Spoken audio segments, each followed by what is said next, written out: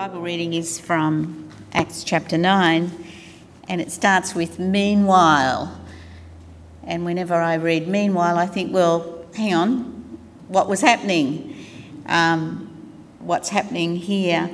And we've just come through Easter where we've had a group of people frightened and hiding in a room, to the book of Acts, which is just a mighty exciting time of the church growing.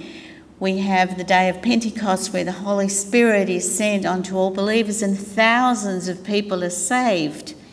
And what that does to the Jewish rulers is start up a huge campaign of persecution. They want to stamp this out. They couldn't do it with Jesus, and now there are thousands of people more who are out there sharing their faith in Jesus. And persecution steps up. They try and stamp it out. Then we have the stoning of Stephen, our first martyr, and we meet the person we're going to read about there. Meanwhile, as people are dispersed, Philip goes to Samaria. We read about that last week. And so many people become followers of Jesus that the church in Jerusalem sends Peter and John down to teach them and be with them. And then Philip is told to go to the Gaza Road, where you know the story of where he meets the Ethiopian and leads him to Christ and baptises him there. So all of this is happening, and we get to chapter 9. Meanwhile, Saul was still breathing out murderous threats against the Lord's disciples. He hated them. He went to the high priest and asked him for letters to the synagogues in Damascus, so that if he found any there who belonged to the way, the followers of Jesus, whether men or women, he might take them as prisoners to Jerusalem. As he neared Damascus on his journey, suddenly a light from heaven flashed around him. He fell to the ground and heard a voice say to him, "Saul, Saul, why do you persecute me?" "Who are you, Lord?" Saul asked. "I am Jesus, whom you are persecuting," he replied. "Now get up and go into the city, and you will be told what you must do." The men travelling with Saul stood there speechless. They heard the sound, but they didn't see anyone. Saul got up from the ground, but when he opened his eyes, he could see nothing. So they led him by the hand into Damascus. For 3 days he was blind and did not eat or drink anything. In Damascus, there was a disciple named Ananias. The Lord called him in a vision. "Ananias?" "Yes, Lord," he answered. The Lord told him, "Go to the house of Judas on Straight Street and ask for a man from Tarsus named Saul, for he is praying. In a vision he has seen a man named Ananias come and place his hands on him to restore his sight." "Lord," Ananias answered, "I've heard many reports about this man and all the harm he has done to your saints in Jerusalem, and he has come here with authority from the chief priest to arrest all who call on your name." But the Lord said to Ananias, "Go. This man is my chosen instrument to carry my name before the Gentiles and their kings and before the people of Israel. I will show him how much he must suffer for my name." Then Ananias went to the house and entered it. Placing his hands on Saul, he said, "Brother Saul, the Lord, Jesus, who appeared to you on the road as you were coming here, has sent me so that you may see again and be filled with the Holy Spirit." Immediately, something like scales fell from Saul's eyes and he could see again. He got up and was baptized, and after taking some food, he regained his strength and he spent several days with the disciples in Damascus. This is the word of the Lord. Thank you, Marion, for that. Beautiful reading and great little preamble at the start to help us understand what's going on. We have been, in this series on encounters, getting some of the stories of you guys, our people. And we've got another one today. I won't give it too much introduction, except Joan, we're going to hear some of Joan's story and her experience. Thank you, Barb. We've been talking about encounters with Jesus, and I'd like to share a couple of my encounters with the Holy Spirit. It was 1970, I think. I was a Sunday school teacher, and a colleague of mine came to talk to me. I was really excited about a meeting she'd been to where the baptism of the Holy Spirit had been discussed. She gave me a book because I really didn't know what this was all about. The book was by Dennis Bennett, called The Holy Spirit and You. He also wrote the book 9 o'clock in the morning, which some of you might have read or heard about. On the following Monday, that was my day for cleaning the house, I got out the vacuum cleaner and started on my chores, eventually arrived at the bedroom, and the book was on the bedside table. I picked it up and read a couple of chapters. Then I felt rather guilty because I wasn't doing my vacuuming that I should have been. So I did a bit of vacuuming, was called back to the book, a bit more vacuuming, back to the book. Eventually the book won, and I just sat on the edge of my bed and read this book. And I came to the part where it said, you can receive the Holy Spirit into your life. You only have to ask, but ask with certainty and an open heart. So I lay back on my bed and I asked with an open heart and waited. Now, when you normally get baptized, it happens on your head. The anointing is on your head. I got anointed on my feet. My feet became warm and the heat traveled up my body. And when it got to my head, I just burst out with joy, really joyful. I think I probably laughed out loud too. It was just an amazing experience. Now, when you have an experience like this, you're supposed to tell someone. My husband never came home in the daytime. He was either traveling overseas or at the office 9 till 5. That day, he came home right after my experience so that I could share with him what had happened. I'm not sure that he completely understood because he had a wife standing there with a vacuum cleaner in one hand and a big grin on her face. In the following days, as I went around the village, everyone seemed beautiful to me. Their faces just seemed to shine, whether it was the dustman, the postman, the tramp. They all looked beautiful, and I think that was because I recognized them as children of God. There was another occasion, about 9 years later, I think it was. Alan and I went on a pilgrimage to the Holy Land. We were fortunate to be led by a wonderful man, Selwyn Hughes. Some of you may have heard of him. He used to write Every Day with Jesus Bible studies. We would go from place to place in the Holy Land and read the scriptures that related to the place where we were. One day we went to the pool of Bethesda, where the Bible states people would go to be healed. And Selwyn said he'd never been to that place without somebody in the crowd that we were being healed of something or other. And so it was later in the day, a lady testified that she had been healed of an eye problem. Great. We moved on and went to the site of King David's tomb. Now, above that is a building with an upper room.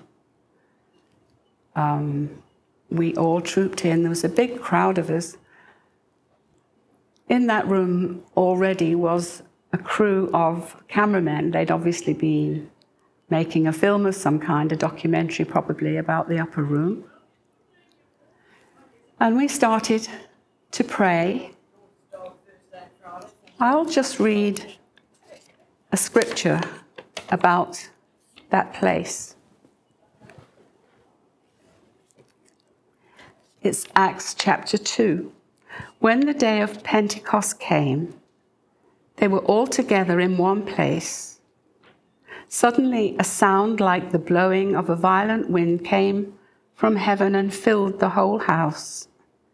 They saw what seemed to be tongues of fire that separated and came to rest on each of them. All of them were filled with the Holy Spirit and began to speak in other tongues. This happened to us.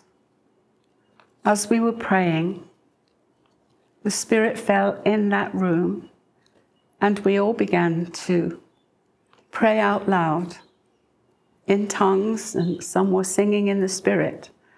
That noise filled the room. There was such a glory in that place. And the cameramen who'd been putting their stuff away got out their cameras again and started filming us. They came over and said, "What's happening? Who are you?"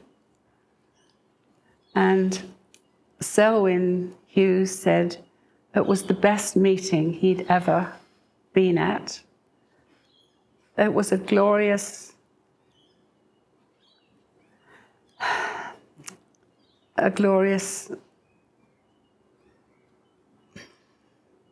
I feel emotional just talking about it. But certainly the Spirit was present with us in that place. I'd like to testify that the Holy Spirit is alive and working in the world today. Praise be to God.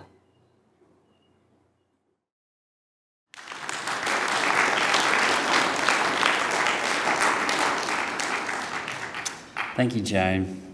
It's such a blessing to share in the stories of each other, isn't it? I don't know about you, but I heard Joan talk about that experience ages ago, and I was like, oh, I know who we need to ask. Because I was really blessed by hearing that, Joan. Thank you again for sharing for everyone here.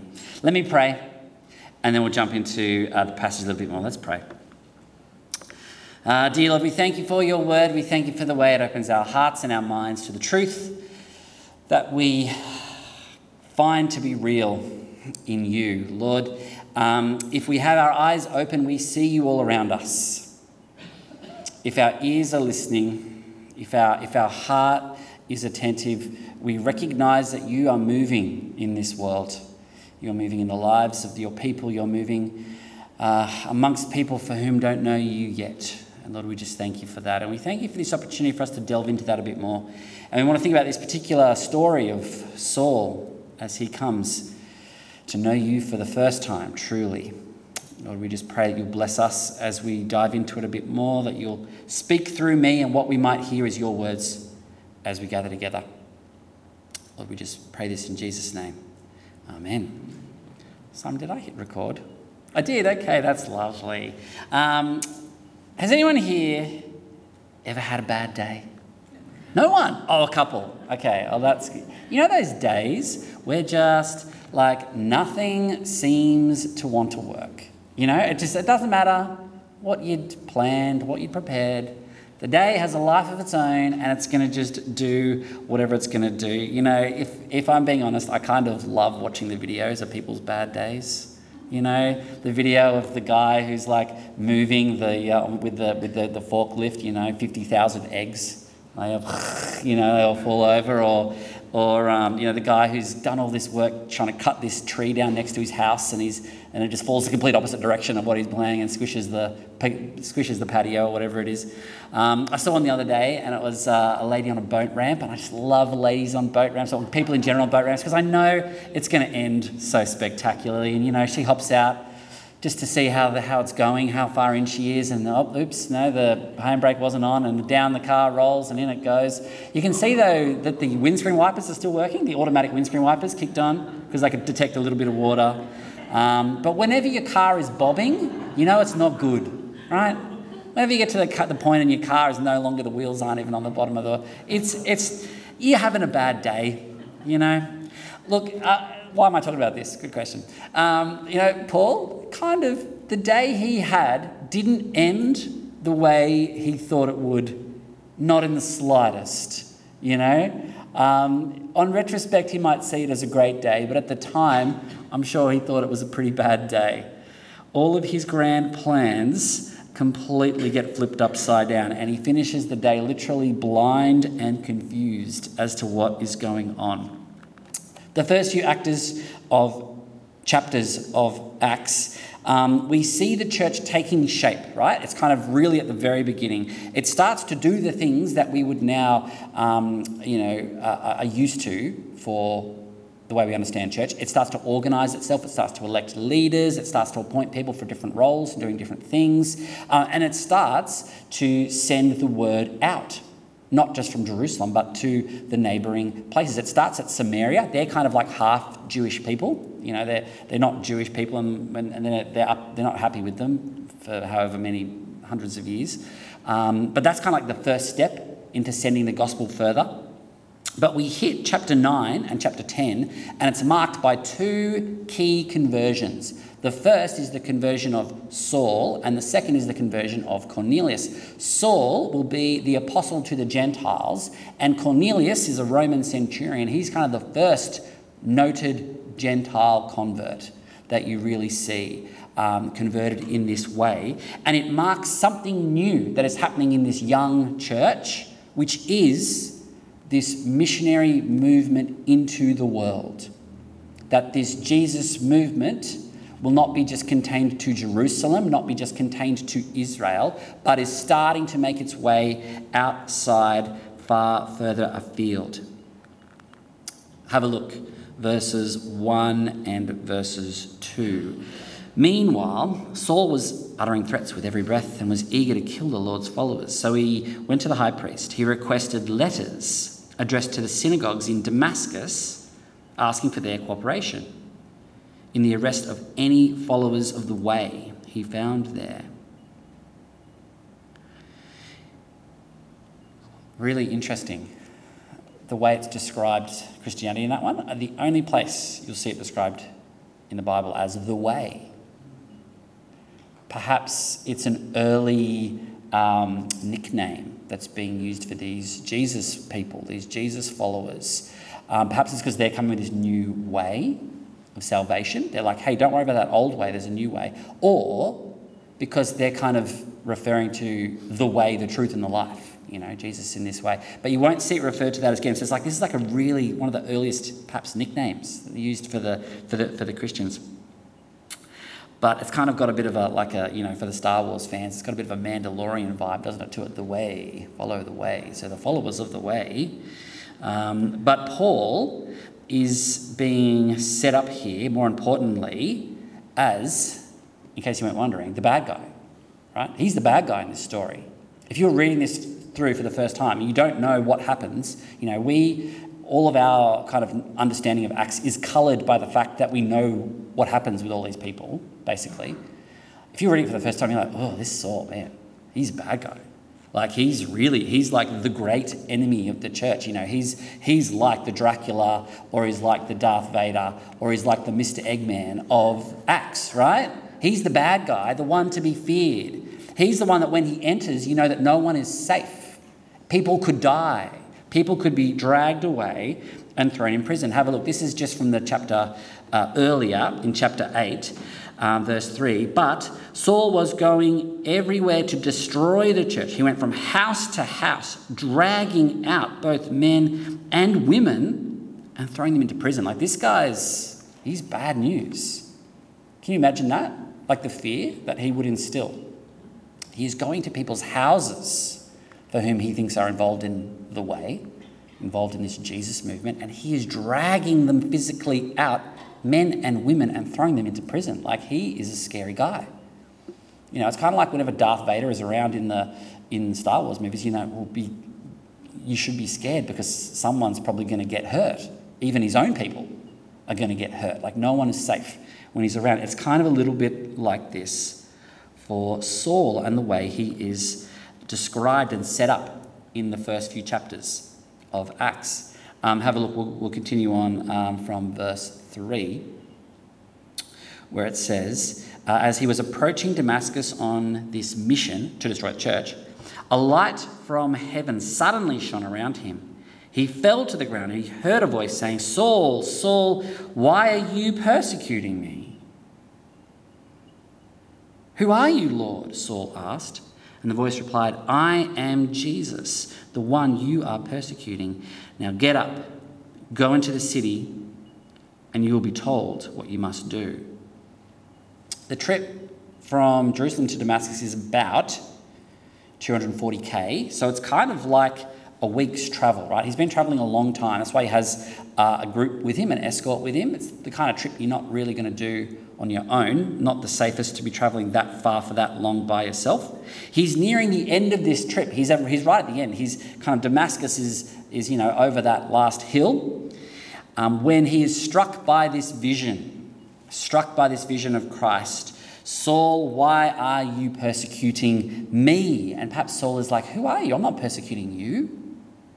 Lord, I'm not persecuting you. But interestingly, for Jesus, when you are persecuting his people, you are persecuting him. Right? Not the first time Jesus has spoken in this way, like when he says, you didn't feed me when I was hungry. And I said, when were you hungry? When did you come to us? And he says, whenever someone who was one of mine was hungry and came to you, you didn't feed them, you didn't feed me. It's this close identification that Jesus has with his people is so tight, so close, so real, that Jesus himself is being persecuted as Saul is persecuting the church. Saul is struck blind and he is led by hand into the city. Not the entrance he had envisioned. He's been on the road for a week. He's probably thinking, when I get there, I'm going to come in and they'll all be fearing. Saul is here. He has the letters from the high priest. You Christians, you be scared, you be worried. But he doesn't come in like that at all, does he? He doesn't come in proud and powerful. He crawls in humbled and broken. The complete opposite of the arrival that he thought he might have. He came to make the Christians captive, but he is now captive to Christ himself. This great irony. The great bad guy of the church, the Darth Vader, the one to be feared, is actually on his knees, being brought in by hand. Confused, blinded, humbled. Ananias, good old Ananias, he is told to go help him. He ain't so keen. Seems like a smart guy. You sure, Lord? It's kind of like someone, like God comes to you and goes, Chopper Reed's just around the corner, he needs help. You're like, you sure? Maybe is there someone else that could go? Me? Are you sure? But Ananias, bless his heart, he goes, finds Saul, prays for him, and in fact heals him in the process. So that now this mighty Saul, the great enemy of the early church, has become one of their number. Right? Super interesting passage, great story.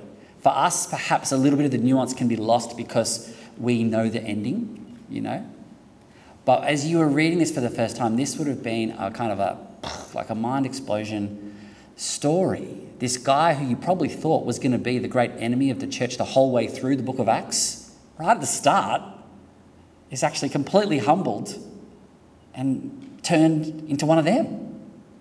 As you'll find out, become perhaps one of the greatest of the apostles. in terms of taking the gospel from where it started to where it needs to be. I'm going to deal with a couple of questions as we go through because there's heaps and heaps of stuff we could talk about here. My first one is this.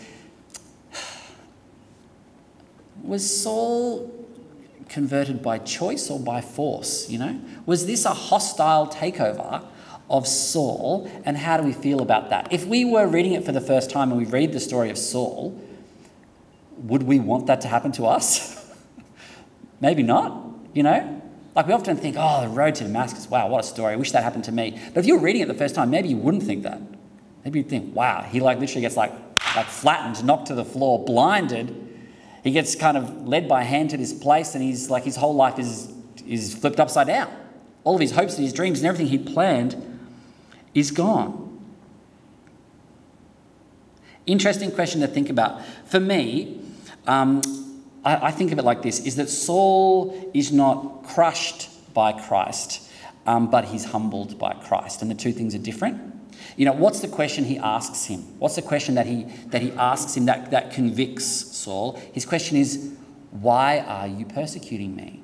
Right? He doesn't say, you will be destroyed, you will be cursed. No.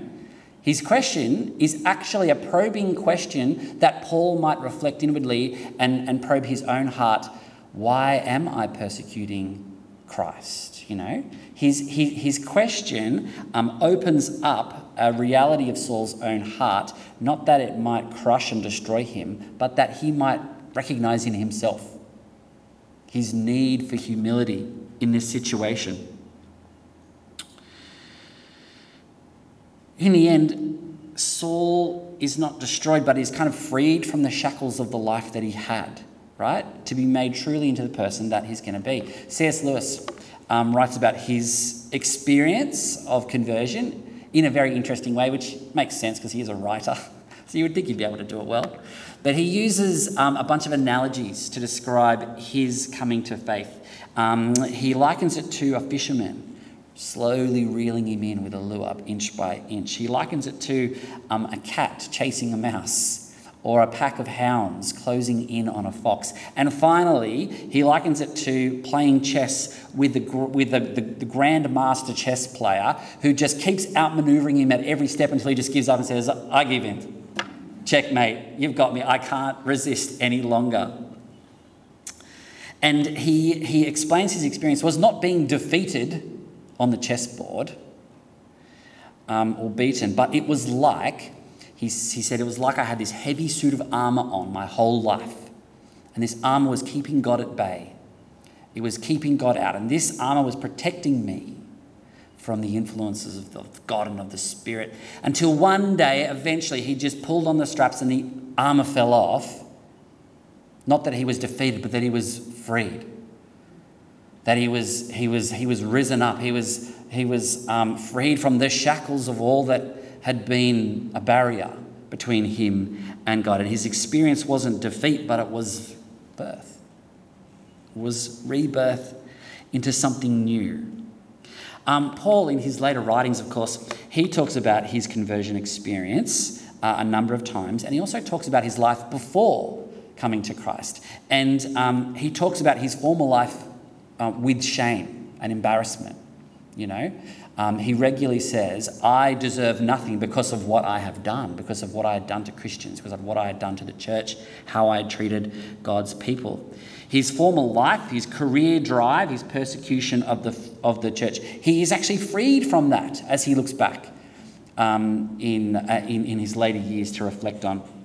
He is freed from being a man of hate, a man of violence, to being a man of love that would even love the Gentiles, that would take the word of the gospel of grace to anyone who would hear it.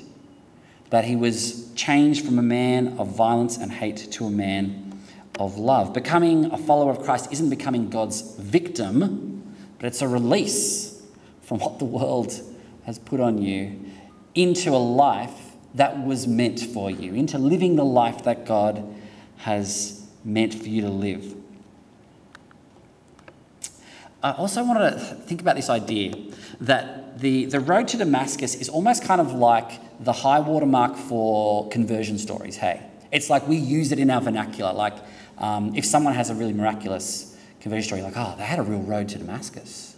And a lot of people in sharing their testimonies like, well, it's no road to Damascus, but, it's kind of like the default go-to story when it comes to being converted or coming to faith. Luke repeats it 3 times in the book of Acts, once here and twice more in Paul retelling it, like Paul giving a speech, retelling his own story.